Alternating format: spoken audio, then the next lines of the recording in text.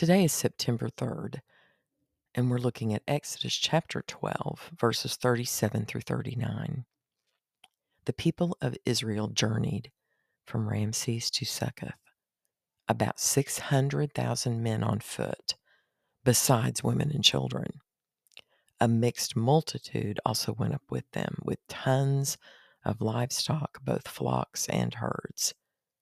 And they baked unleavened cakes of the dough that they had brought out of Egypt, for it was not leavened, because they were thrust out of Egypt and could not wait, nor had they prepared any provisions for themselves.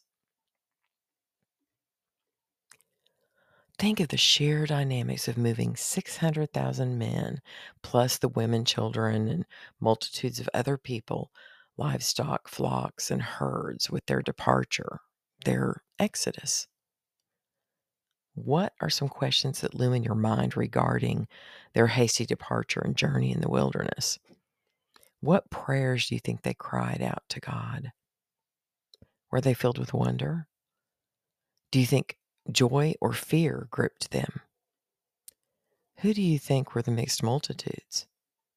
Maybe those who'd been touched by God's people in their faith, or maybe some who had somehow become slaves, although not Jewish, and took this chance to leave Egypt. Try to imagine yourself as a sojourner with the Israelites. Sometimes we're called to situations with little guidance, direction, and few answers. How do you handle these situations? Do you turn to God and ask Him to strengthen your trust and faith? Do you worry about the future and what's to come? Pray that God will equip you for life situations and that you will fully trust Him as He guides you through your earthly life. Heavenly Father, I know there is really no way to be prepared for what changes you might bring my way.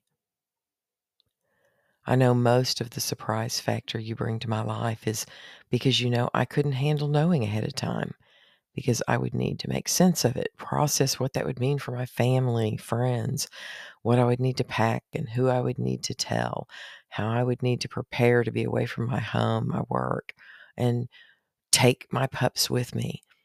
I would be so involved in trying to get everything just right and be prepared that I wouldn't hear what you were telling me to do in the moment.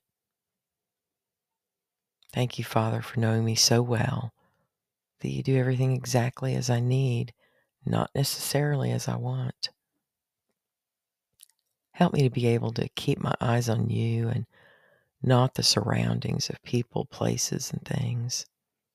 It isn't that I shouldn't care about the people, places, and things, but I know if I follow you, then I don't have to worry about the other things impacted, because you care more about having everything in place than I ever could.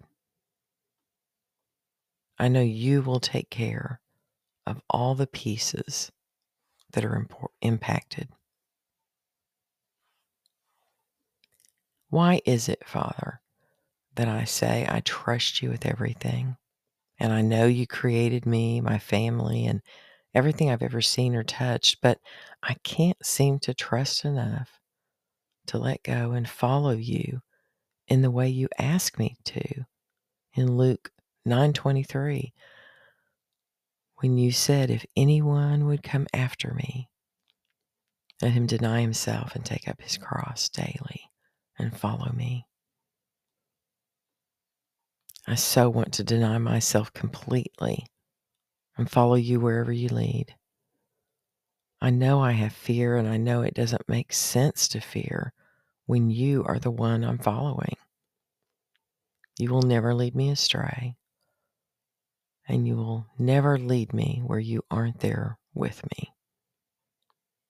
I believe. Help me with my unbelief. In Jesus' name, amen.